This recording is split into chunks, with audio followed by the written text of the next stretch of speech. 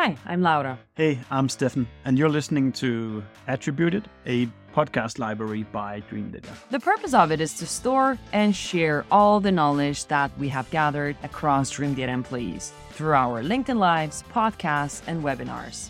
The typical topics you'll find here can be stuff like marketing, Sales, B2B ads, operations, social selling maybe. Hello, Richard. Hello, Laura. Hello, how are you? I'm good. I'm really, really excited. But today I'm extra excited. Richard, I've been personally following you before I started posting on LinkedIn at all. And all of the insights that you have been posting about the LinkedIn algorithm and so on, it has been following each and every single presentation that we build or try to enable the team with. I'm starstruck. It's amazing. And this is the moment where you're going to say, and it didn't work, no? Oh, it worked. It worked. Okay, cool. And Okay, cool. well, That's at cool. least, you have to test this for a long time so you can always get back and say, That's it's true. kind of, that's the algorithm, or you need to post more and stuff like that. That's true. Oh gosh, this is amazing. Thank you so much for joining us. Everybody who are joining us, Richard van der Blom today, a public speaker, a trainer, a CEO, like a LinkedIn guru of the gurus that you can think of, is with us. Hi, Richard. Well, go on. I like the introduction, Laura. I could do that. Like, give me like half an hour and I'll continue. No. It's too much credit. No. I'm glad to be invited. I'm glad that and your colleagues are getting value from the things I do, because in the end, that's what we're trying to achieve. So it's great to hear that. Very nice. So before we dig into the agenda, what is the official way that you introduce yourself? Yeah, that's a good one. You should think that I have an official way. I don't have an official way. Every single time that people ask me for a bio or an introduction, I write something different. So I don't feel myself a guru because I'm not very bendy like the yoga gurus. I would say I'm trying to be a LinkedIn specialist, a sales specialist that uses insights-based tactics and strategies to improve what people are doing on LinkedIn. Basically, that's it. So very nice. Yeah. And in your day-to-day job, what do you actually do, Richard? I walk my dog. I try to cook Thai food. Now, you mean my business day-to-day? Yes. Well, I think it depends. So I'm traveling a lot for events. So that means going to airport, being in the venue, prepare the keynote, do the keynote, interact. But on days that I call office days, I think it's a mix that every entrepreneur recognizes. So it's like writing content, checking my mails, creating proposals, doing administration. It's not a very like posh life. It's really like doing all the things that every single entrepreneur does, I guess. And I think I can be a lot more effective in what I do than I'm doing now. So pretty aware that I lose a lot of time in doing the same stuff over and over again. But how much of your actual work is one-to-many or like consulting one-to-one companies that you do? So I'm the founder of Just Connecting, and we are active since 2010. We were 15 people, and we're a globally LinkedIn training and consultancy agency. So I would say 80% of our clients are mid-sized to big-size enterprises companies. And working with those clients, I think 80% of what we do is involved with training either sales teams, marketing teams, or the two of them to leverage LinkedIn for business growth, brand awareness, lead generation. I think that's 80% of what we do. So, and what I'm doing in those projects is I'm giving a lot of inspiration sessions, or as you call them, kickoff sessions. When we kick off a program, I'm often being invited by the company to be on an on-site event. And then we have online training programs where a lot of those trainings are done by colleagues. Right. All right, let's dig into it. So today we have 3 topics on the agenda, and I hope we could go through them along with all the questions that we've got. But the 3 things that we're going to speak about is how to create a winning content strategy for LinkedIn. The next one, how to convert LinkedIn engagement to real business outcomes. That's sales, probably. We'll see. And the LinkedIn algorithm 2024. That's what I learned about you for, but now we're talking about so many other things. This is amazing. Okay, so how to create a winning content strategy on LinkedIn. We see more and more companies moving over to this to say, oh, we have to enable our teams to be on LinkedIn and so on. That's exactly where we are at Dream Data as well. And we want to learn from the best. So when you start speaking with companies that want to create a content strategy on LinkedIn, what do they start with? Well, I think we need to realize that the majority of companies that come to us, they already have a content strategy. So it's not that they go like, okay, we just launched and we need to have a content. They have a content strategy. So they have, no, even maybe if you go one tier higher, they have a communication strategy. In the communication strategy is content strategy, and in the content strategy, it's social strategy. Okay. And still very often they have what I call an all size fits all content strategy. So they have the same content for Instagram, Facebook, X, LinkedIn. So that's the first cut we make. So the first cut we make is say, okay, content that is suitable for Instagram, Facebook, X might not be the best content for LinkedIn. Okay. So we help them to optimize their existing corporate content strategy. That's the first thing we do. And then we ask them questions like, what's your main goal of your content strategy of a company page? Whenever the answer is not increase brand awareness, we have a problem. Because if they say lead generation, then we say, okay, that's nice, but that's not going to fly from a company page. That needs to be done by your individual salespeople using some amazing content pieces. But we see very limited success with company pages actually having lead generation. Okay, so it needs to be about brand awareness. So then we discuss like, okay, what type of content can help support us to increase brand awareness? But I think that's you referring to at the start of your question.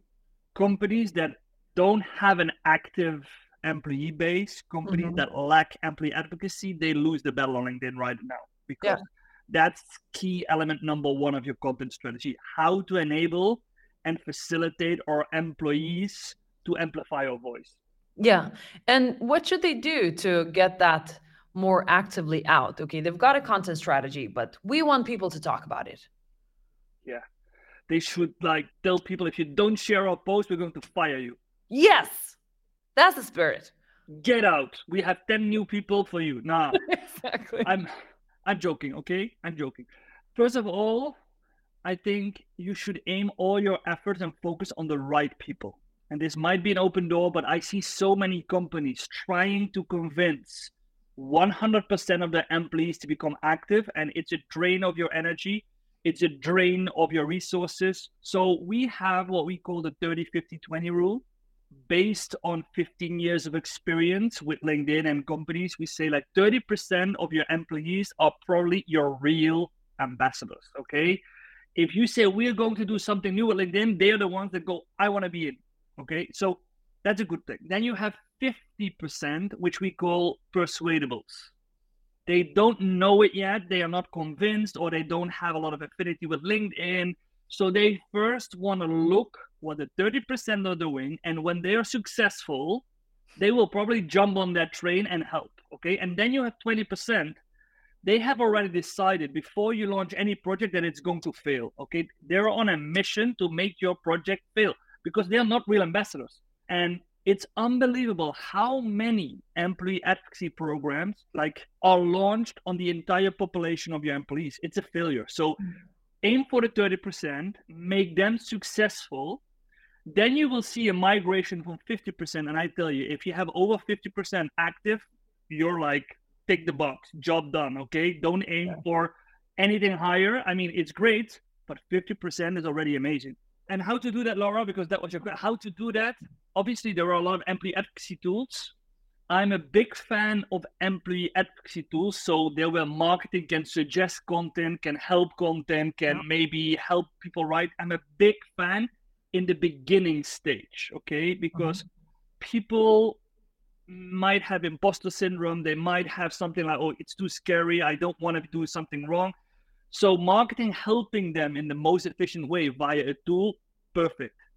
But the end goal should never be that in 5 years from now, we're still using the tool to like facilitate our employees. The end goal should be that you educate your employees to have their own unique voice content strategy on LinkedIn. So you need that to facilitate people, to help them to learn how to write and engage on LinkedIn. But in the end, the ideal situation is that you don't need a tool like that. Yeah, I agree. And Mark has a follow-up question on this one. So Mark Evans is saying like 50% would like be really, really successful. How many companies do actually achieve that? And do you have any examples? None.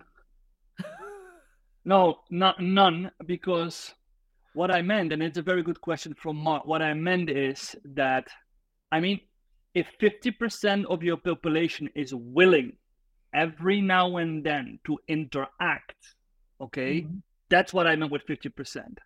If you look at, we have in our employee efficacy program, we have 4 tiers, 4 levels, okay? First level, thought leader.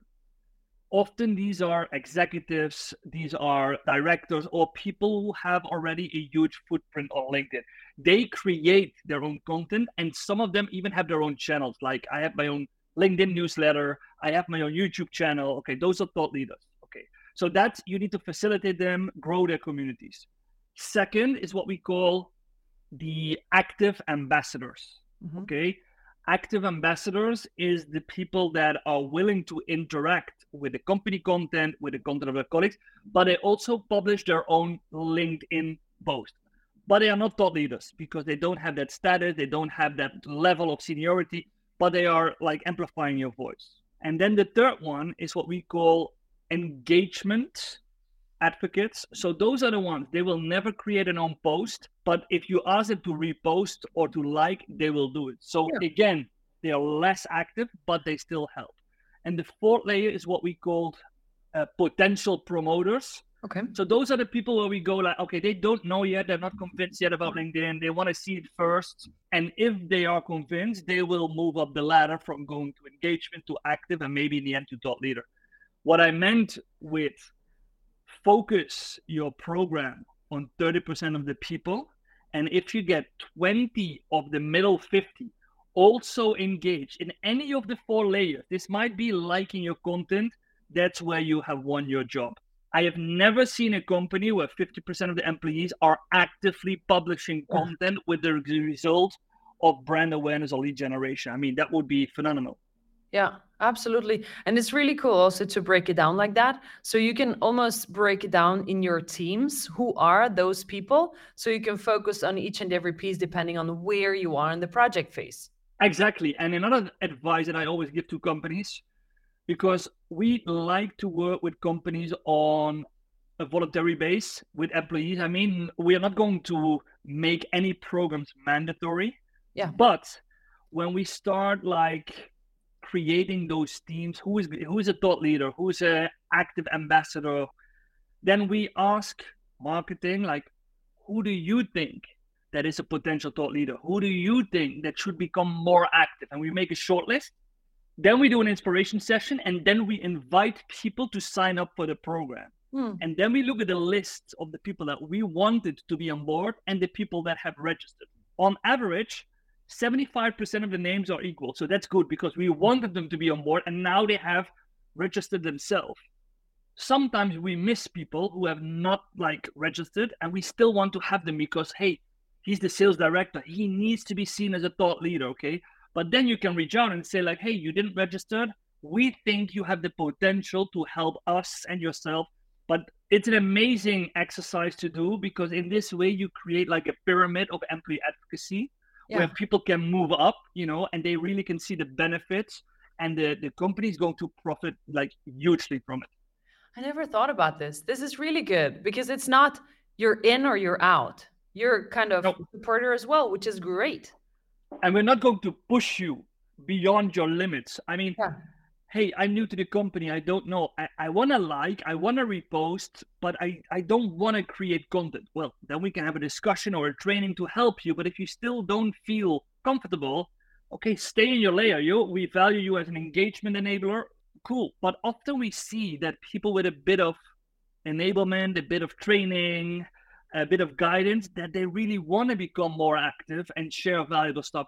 Of course, also when they have a direct profit from it. So we see that, for example, salespeople, recruiters, They are often the people that go up the ladder fastest because, hey, if I increase my brand awareness, my personal brand, if I increase my visibility, I benefit from it because I can get more candidates, I can get more leads. So that's what we currently see.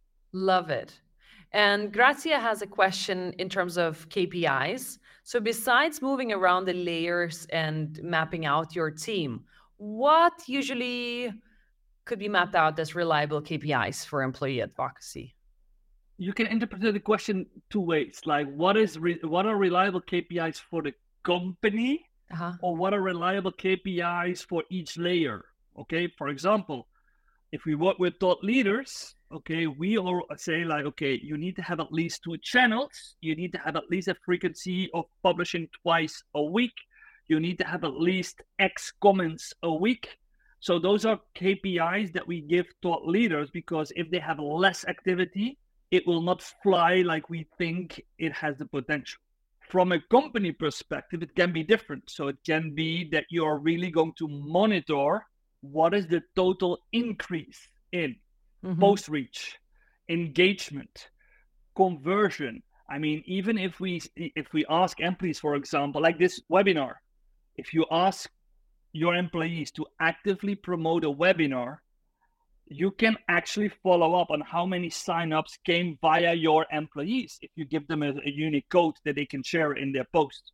So those are things that we can really measure from input KPIs, like how often should I do something, to output KPIs, like how many signups did we get from the webinar coming from LinkedIn?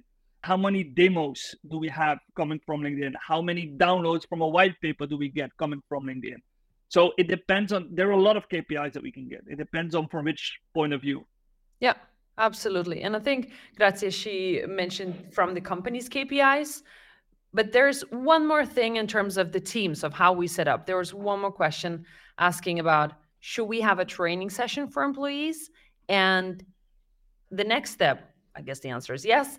Then the next step, how do you usually set up rewards so it works to move the people around where they want to be in the pyramid? Obviously, I think you should train your people. You should educate them, okay? And this can be a lot of different types of training. It can be like a basic LinkedIn training, like how do I set up my profile right? How do I write a post? But it can also be more in depth, like if thought leaders are going to use a newsletter, for example, like how do I write a newsletter article on LinkedIn? Like what are the structures? What are the CTAs I need to use? So you have different types of training to make people more acquainted to be a content creator on LinkedIn, okay? Again, depending on in which tier they are, which level they are. When it comes to rewards, you have more or less 2 different types of organizations. We have organizations that say like, we don't do rewards because this is basically what we are paying them for. Okay. So they need to be an ambassador. So it's part of their job.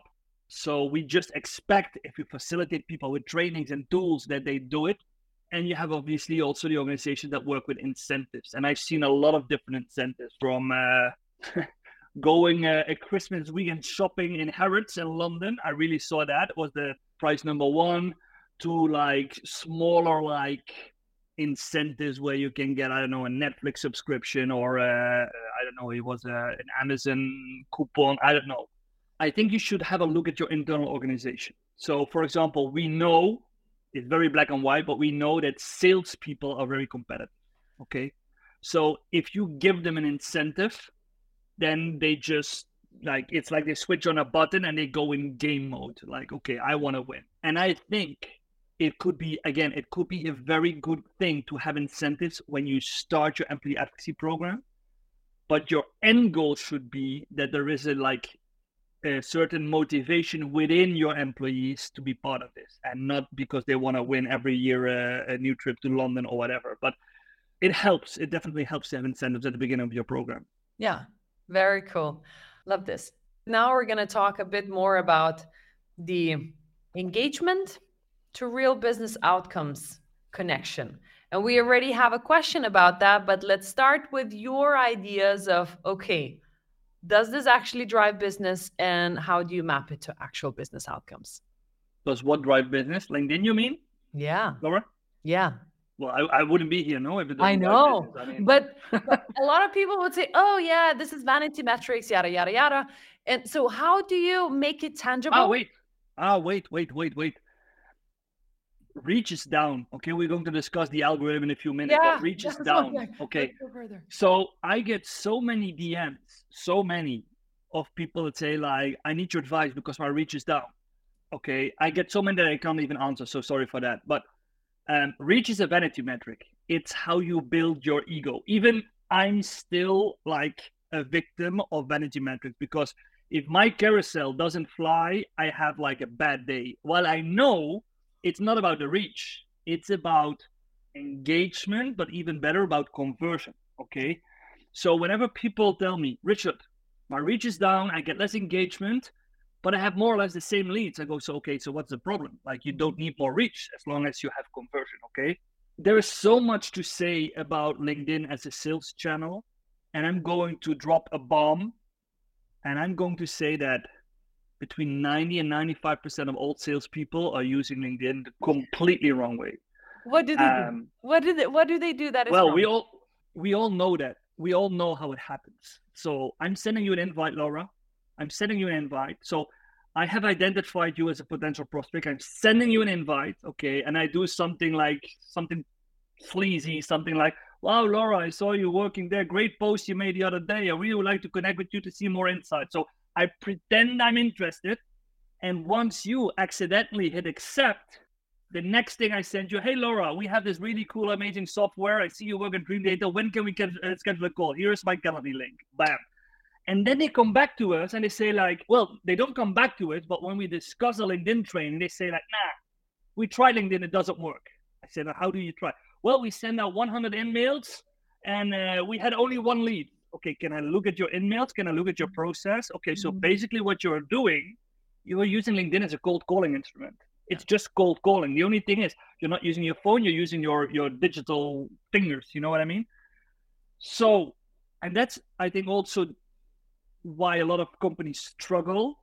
A lot of companies are under pressure. Time is important asset. So if I'm telling their salespeople, you should identify first, then I should comment for 2 or 3 weeks on Laura's content to make myself visible so she sees my name. Then I need to send an invitation, not personalized, no, hyper personalized, something you just cannot copy paste to somebody else. Okay. Hi, Laura. I just saw that you live in X on your profile. I saw your post yesterday about topic X. So you know this is not copy paste. Yeah. Once you accept, important, the first 2 days, it's almost like forbidden to respond. Okay. Don't respond because the more eager you are to follow up, the more the other side thinks, okay, I'm being targeted. So what I normally do, if a client responds with an accept on my outreach, next week, I'm going to set my follow-up message. And then I'm going to say, hi, Laura, thank you for accepting my connection request. We recently finished a great study about the LinkedIn algorithm. I wonder if you have seen it. If not, I'm happy to send it to you. Something like that. But I need to have something valuable where I know that, hey, this is something that adds value, adds insight. And then if people are open for a conversation, like you respond and say, hey, wow, Richard, yeah, that looks cool. Send it to me. Well, then we are on speaking terms. Okay. So it takes much more time than basically send a connection request, accept it, send the pitch. Yeah. Which also means that I'm a huge devil's advocate for any automation tools, any bots, because that's exactly what they do. They go very fast. They seem to be personalized, but in this stage, we need to be hyper personalized because personalized, having a different name and copying the company name is not personalization. Okay. It's just database merging. Exactly. But okay, it sounds like a lot of work. And I know that it comes from a place where salespeople are told, oh, you have to do X amount of calls, X amount of emails, and it will compile into X amount of leads. Old times. But now you mentioned that build the advocacy programs, people post and so on. It's probably different people, sales and marketing and so on. And then you send salespeople to like join it with revenue, join it with actual meetings booked and leads booked in. But how do you actually make that connection?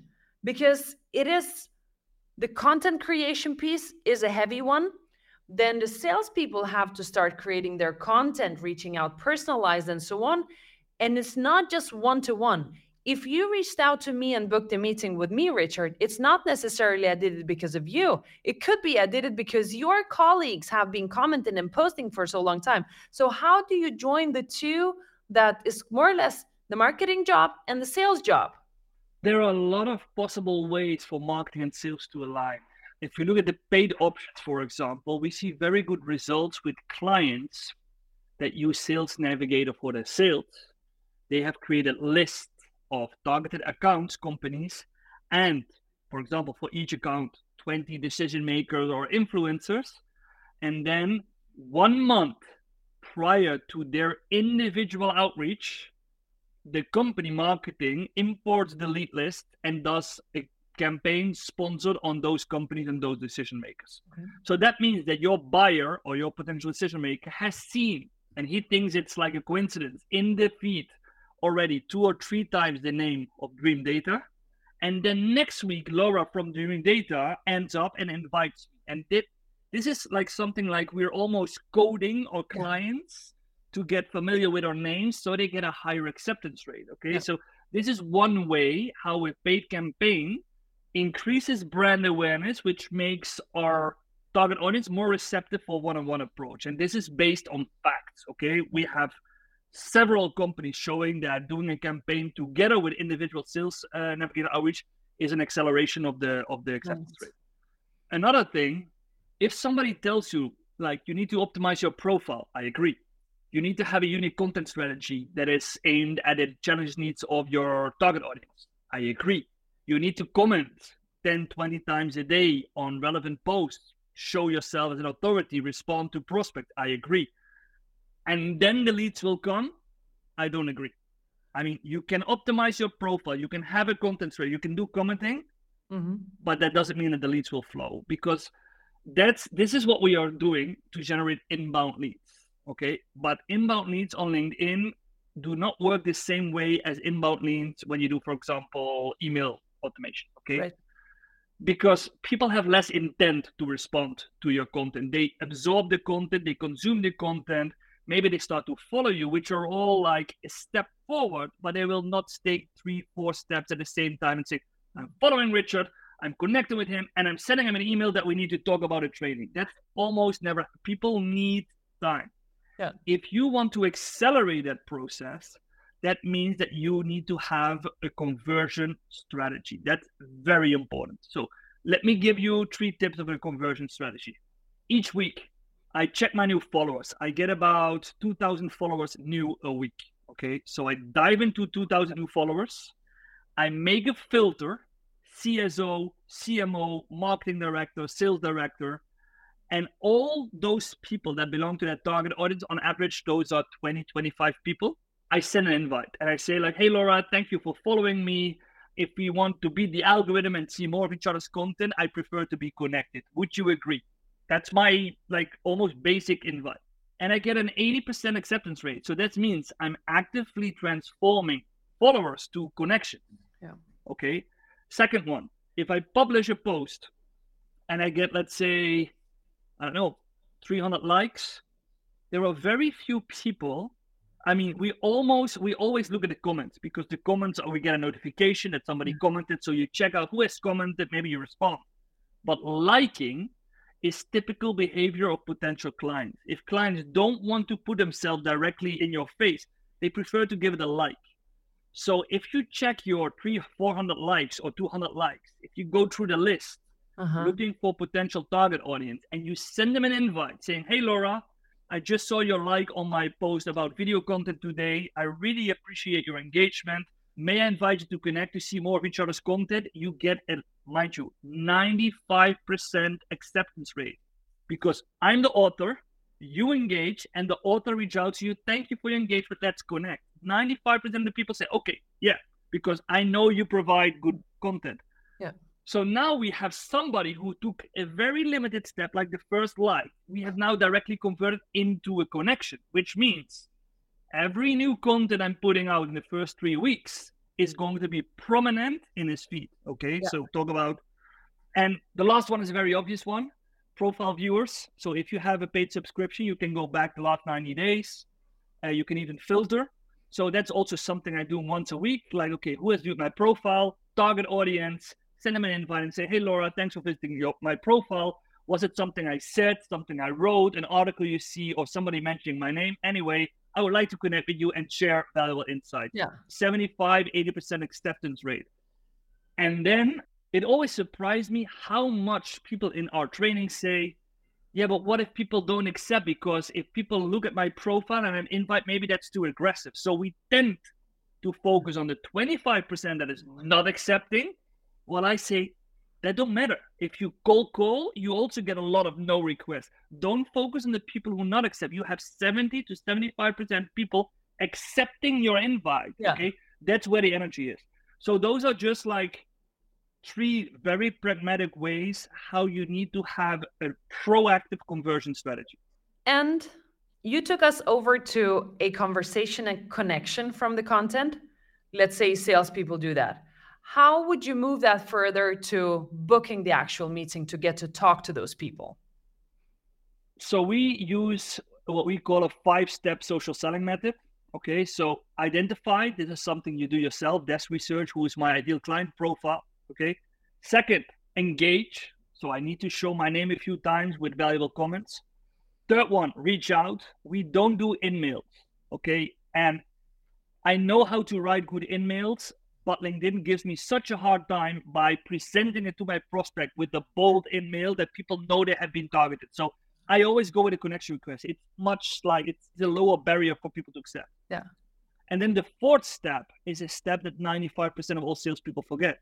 Now, building trust and credibility before you ask for a meeting. Yeah.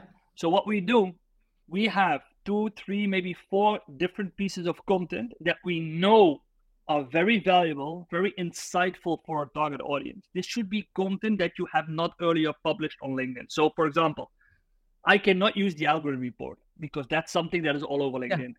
But I can use a benchmark into social selling that we recently finished because we haven't published that. So I can go to any sales director and say, hey, Laura, thank you for accepting my invite last week because I waited a few days. We just finished our research into the social selling state of companies in Europe. Many of our clients had great value of this piece of content. I'm willing to share it with you if you think it's relevant. Please let me know if you want to receive it. So I'm offering something, stating why it has huge value for them. And then I don't send it, but I ask permission to send it. And that's key. Because if you send it, you are again in sales mode. Somebody accepts and you send something. I haven't asked for anything, okay? So by asking it, you have 3 potential like follow-ups that can happen. First, people don't respond. Okay, it doesn't matter because they have connected with you, okay? They have connected, you have them as connections. They are not ready for a conversation now, but again, from now on, they will see your content over and over again until they feel ready. Second, people saying, thank you, Richard, but I'm currently not interested because blah, blah, blah, blah. We are too busy, other priorities, okay? Doesn't matter, I tried. I will send them a message saying, hey, Laura, thank you for responding, even though I know you're busy. You know where to find me if, this might change. And then maybe I will try again in 2 or 3 months when I have a different piece of content. Yeah. But you also have people that say, wow, Richard, that sounds amazing. Please send me the content. And this is something psychologically. So people are now actively giving you consent to send them something. That means that I can not only send the article, but I can also send a message a week after to ask for feedback, because now people feel almost obliged because they asked you to send them something, you did, and now it's their turn to give feedback. So some of them even come proactively with feedback. If not, send a message 1 week later and say, hey, did you have the time to go through my ebook? What are your thoughts? And they will come back to you. And then obviously, if the answer is positive, if there is an opening, if they say, wow, Richard, yeah, this was really impressive. We really have a good insight now because we are struggling with ABC. Well, I have more content to help you with these challenges, but would this be a great moment to have a 15-minute introduction call? So to make a summary, you need to have a follow-up message. if somebody accepts your connection request. A follow-up message should offer them something really insightful. Piece of content could also be an invite for a webinar, free, but it needs to be very insightful. If they give you consent to send it to them, if they give you permission, okay, you have another message. You send them the content. Then your third message is that you ask for feedback. If you get positive feedback, if you see that they are open for a conversation, that's normally the moment that you can convert to initial meeting. And my best tip when it comes to booking meetings, 15 minutes. If you ask for a 15-minute meeting, you get 8 times more requests or acceptance than if you ask for an hour. Nice. Make the first meeting short, because we all know what happens. If I book a 15-minute meeting with you, Laura, and there is a lot of synergy, there's a lot of positive energy, then we might extend that meeting for half an hour, or we book a second meeting. Yeah. But if you ask at the beginning for an hour and people are still not completely convinced, it's very easy to say no because we're very busy. I don't have an hour. Exactly. Before we move into the algorithm questions, there's one question that a lot of people usually ask about the less active LinkedIn industries. So how can you build relationships and also engage with content of people that are actually not that much on LinkedIn? What is your advice to that? Obviously, that's a good question. And I'm not going to lie. I mean, if people or industry, I know there are industries that are much less active, or industries wherein people are much less active on LinkedIn. The thing is that over 80% of all people on LinkedIn don't publish content. Okay, so even if we explain to people you need to identify and then you need to engage, the first thing we hear, yeah, but my potential clients are not posting anything on LinkedIn. Okay, that might be the case, but some of their colleagues might. Okay, and if you look into companies like machinery companies, have a look at the marketing person of the machinery company, have a look at the salesperson of the machinery company, have a look at the HR person of the machinery company, because they will probably publish. Because HR will share vacancies, marketing will share projects or what they are doing, and sales will share their solutions, okay? So to give you an example, we have worked with an IT company in healthcare, and they said, we sell software to healthcare, to hospitals, mental healthcare institutions. And those IT directors, they are not on LinkedIn, so we can almost not engage. Okay, cool. But then have a look at what marketing is doing at the healthcare institution. Have a look what HR is doing. And use those posts and this information to reach out one-on-one. So then you get a message like, hey, Laura, I just read an amazing post from your colleague Brigitte on the newest trend in blah, blah, blah. I'm really amazed, would like to connect with you. Another tip that you can do is have a look what you can find on websites, because websites often have like a menu that is called blog or media or news. And just go to the website and just start a conversation saying like, hey, I was just made aware of this interesting article on your news or on your website. Amazing project. I would like to know more. Can we connect? For people who are not very responsive on LinkedIn, the in-mail might be a very good tool. Good Why? idea. Because the in-mail is a promise from LinkedIn that they will not only deliver the message within LinkedIn, but they will also send it to the primary email. So if we have a target audience that is not very active on LinkedIn, they don't log in every week, for example, then sometimes sending an in-mail, which means they also get a complete copy in their email, is a better way to try to convert. Yeah, awesome. That's a very good advice. Thank you very much. I think it's really insightful. All right. Algorithm. This is like the piece that everybody, at least me, I'm waiting all the time. So to start with, what changed between 2023 to 2024? Where do you want me to start? The biggest changes that you're seeing. Reach is down, engagement is down, conversion should still be the same. So positive, yeah. So basically, and it's interesting because yesterday, Jason Friend had another article on entrepreneur.com where he interviewed Daniel Roth, who is chief editor of LinkedIn, about the LinkedIn algorithm. Our research was quoted in that article, by the way. And they said that, and I totally agree with Daniel Roth in this case, they said that LinkedIn is trying not to help us to go viral, but to help us to get more relevant reach. And based on our stats, and that's a shame because LinkedIn was not very fond of our research, because they think we're negative about LinkedIn, which is absolutely not what we're trying to do. We're just trying to help people to become more active and get more success, which in the end is also good for them, no? But what he said is that they are tweaking the algorithm to not necessarily make your content go viral like in the past, but reach more relevant audience. Based on our stats, that's already happening, because if I get less reach, less engagement, but my conversion is the same, and that's the case for many of our clients, that means that the lesser reach apparently has a higher conversion rate because it's more relevant. Okay. Mm-hmm. So don't worry about the reach, focus on conversion. Our feed is changing. It becomes more and more difficult to stand out in the feed because there are more promoted posts, there are more LinkedIn advertisements. Now LinkedIn is testing with a lot of AI features, which also have a place in the timeline. So you need to do a better job to become visible in the feed. Okay. If you want to stand out with your content, you need to really step up your game. The audience on LinkedIn, the behavior is changing a bit for the better. We have more people than a year ago that publish at least once a week. We have more people that have published at least one time in their life on LinkedIn. That has substantially grown, probably because of the repost, because a repost officially counts as a post. And then we have the silent community. So the people who are only there to consume content, but are not actively engaging or creating, that is shrinking. So that's a good thing. So more and more people become active. Okay, so that's a good thing, because that also means that more and more people are potentially going to engage with your content. And the last thing is what we are doing now, a LinkedIn Live and an audio event. So live interactions have really increased in terms of engagement and conversion over the last year.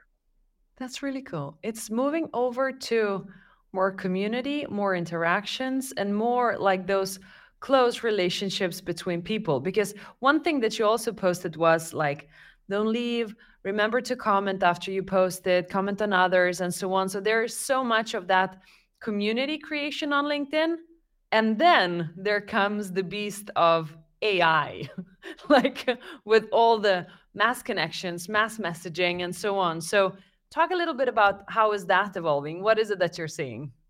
When it comes to AI, I was invited on an event in Slovakia, Bratislava, to speak on stage about AI. I got a question. I felt really, I didn't know if I wanted to be honest, because if I'm honest, I think AI brings us at a crossing point when it comes to LinkedIn, because I don't argue the added value of AI. I mean, I'm using ChatGPT also for my own content strategy. I'm not native English, so at least I correct it for grammar. Sometimes I'm out of inspiration about a hook, so I go to ChatGPT to give me some provocative hooks, But also sometimes I just brainstorm using ChatGPT, okay, this is my target audience, this is my ideas, give me some titles, okay? So there's nothing wrong with using AI, but people love shortcuts. People don't want to work hard anymore. That's basically my experience, even in real life. I'm not only talking about behind LinkedIn, but even in real life, So the more shortcuts we provide to people where they don't need to think themselves and just can copy paste, the more rubbish goes to LinkedIn. And if I'm looking at things like collaborative articles with their top voice badges, if I'm looking at I'm now officially in a beta test where I can fill in 20 words in my posting field, and then I can click on create a post via AI. So then LinkedIn starts to write their own post. And how bad it's a mess. is it? No, it's really bad. It's really bad. And maybe it's because my 20 words are not enough, or maybe it's because I don't know, they don't understand me. And I really think they can step up their game, because there are already creator tools that do a much better job. But my point is, people are already complaining about receiving so many spammy invitations sending by bots and automation, okay? People are complaining that they get 10 comments that are exactly the same written on their post, where they know all these people are using a comment bot, okay? And I have seen some really bad examples about a post, some guy sending me DM saying, what's happening with my post? Because I got 60 comments. I never get 60 comments. Yeah. And I looked, and 40 comments were exactly the same. And all those 40 people apparently were in a comment bot group. So that's very risky, because if I see your name in there, I know that you have connected to a bot, which potentially risks your account. Yeah. So there are so many, I would almost say, disadvantages of things that really worry me about the authenticity, the trust that LinkedIn is a people-to-people platform and not a robot-to-robot platform. that I really think we are on a crossroad, because I've already spoken to some C-level people that say, Richard, I'm no longer active on LinkedIn because I can show you my inbox. It's flooded by spam. It's flooded by in-mails. I'm not using it the way like I did. And if that's the case, if that's the trend that we see, and a big part of decision makers are not active anymore, or even worse, leaving the platform, then we have a serious problem, because then it means for recruitment, for marketing, So I'm not doubting that LinkedIn will improve the AI experience. I mean, they just started the journey and they have massive investments in product development when it comes to AI. But I do worry for the authenticity of the platform. That's my main concern now. Agree. And I'm sure that they will find ways how to do it. But so far, it feels like we're in the testing area of like useless comments on those AR articles and AI created contents. Like, I don't need this. Let's just all create some niche but useful content and then connect as what the platform has, how it is. Mark had a question in terms of algorithm at the very beginning of our show. I would like to pull it up. Like, why do you think LinkedIn is not that forthcoming about the algorithm and how it works, really? LinkedIn has a hate-love relationship with LinkedIn content creators, especially if people are in the LinkedIn consultancy business, because in the past, there have been many cases where, for example, I know a case where a company canceled 300K annual Sales Navigator contract because they were advised by a LinkedIn expert who never had Sales Navigator himself and who just wanted to sell his own trainings. Since he didn't have Sales Navigator, he disadvised, no, you don't need Sales Navigator. No, you don't need Sales Navigator. So they canceled. And when the sales rep from LinkedIn advised why, they said, like, we were advised by a person. So, and this is not, there are many cases. So LinkedIn has become very aware that there are a lot of good people out there, a lot of good LinkedIn experts created, but also a lot of people who might not have the best intentions. So what we see on other platforms, that platforms really like communicate with their biggest creators, has not yet happened on LinkedIn. No. So if I look to the first question, why isn't LinkedIn more forthcoming about how the algorithm works? That's very easy, because if they go more into depth, which none of all the social networks have ever done, none of the social networks share their algorithm, but if they would do it, people would adapt their strategy, which means it doesn't work anymore. Because if they say like this and this and this is what you need to do, and we're all going to do it, then it doesn't work anymore, okay? What do you think about LinkedIn hosting a creators conference? I would love the idea. I have suggested that idea many times. They do it. For example, I'm a speaker in a Sales Navigator conference that LinkedIn organizes. Like, there are many other speakers, but so they have specific conferences. Sometimes they do offline events where they participate. So I was in an event in Denmark where LinkedIn was also there, also with a speaker. I did recently an event in Holland where Marcel Molenaar, who is the Benelux country manager, was also one of the speakers. So they do those kind of things, but I don't see them doing like a global or a big creators conference. No. It's not in their interest, to be honest. Interesting. Yeah, well, LinkedIn is here for the ads as well. So all that you were talking about, joining your content strategy, ad strategy with what sales are doing, and then added HR and hiring on top of that, that's probably like more of a broader scope than just creators on LinkedIn, for sure. All right. And they don't make money. They don't make money with creators. They make money, what you say, with their talent solutions, with their marketing solutions. So their revenues and their resources also go to events that support those kind of decision makers and not content creators. Yeah, exactly. So, Richard, we've got 5 minutes left. If there are any questions and people would like to reach out to you or read the algorithm report that is, I think, over 100 pages, where can they find you? So obviously they can find me on LinkedIn.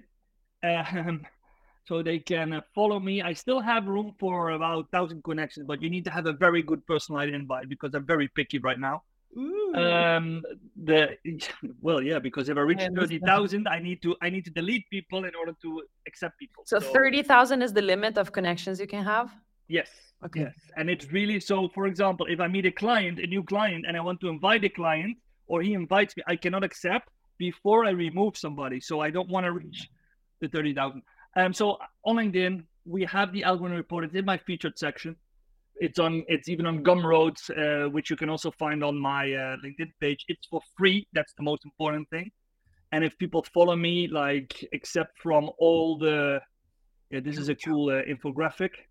This is but yes, this is the infographic that we shared. So if people follow me, except from the 123-page document, they also get a lot of snackable, more easy to digest information. really, really cool. Thank you so much, Richard. And yeah, follow Richard, follow Dream Data. Thank you, Laura. See you, everybody. Ciao.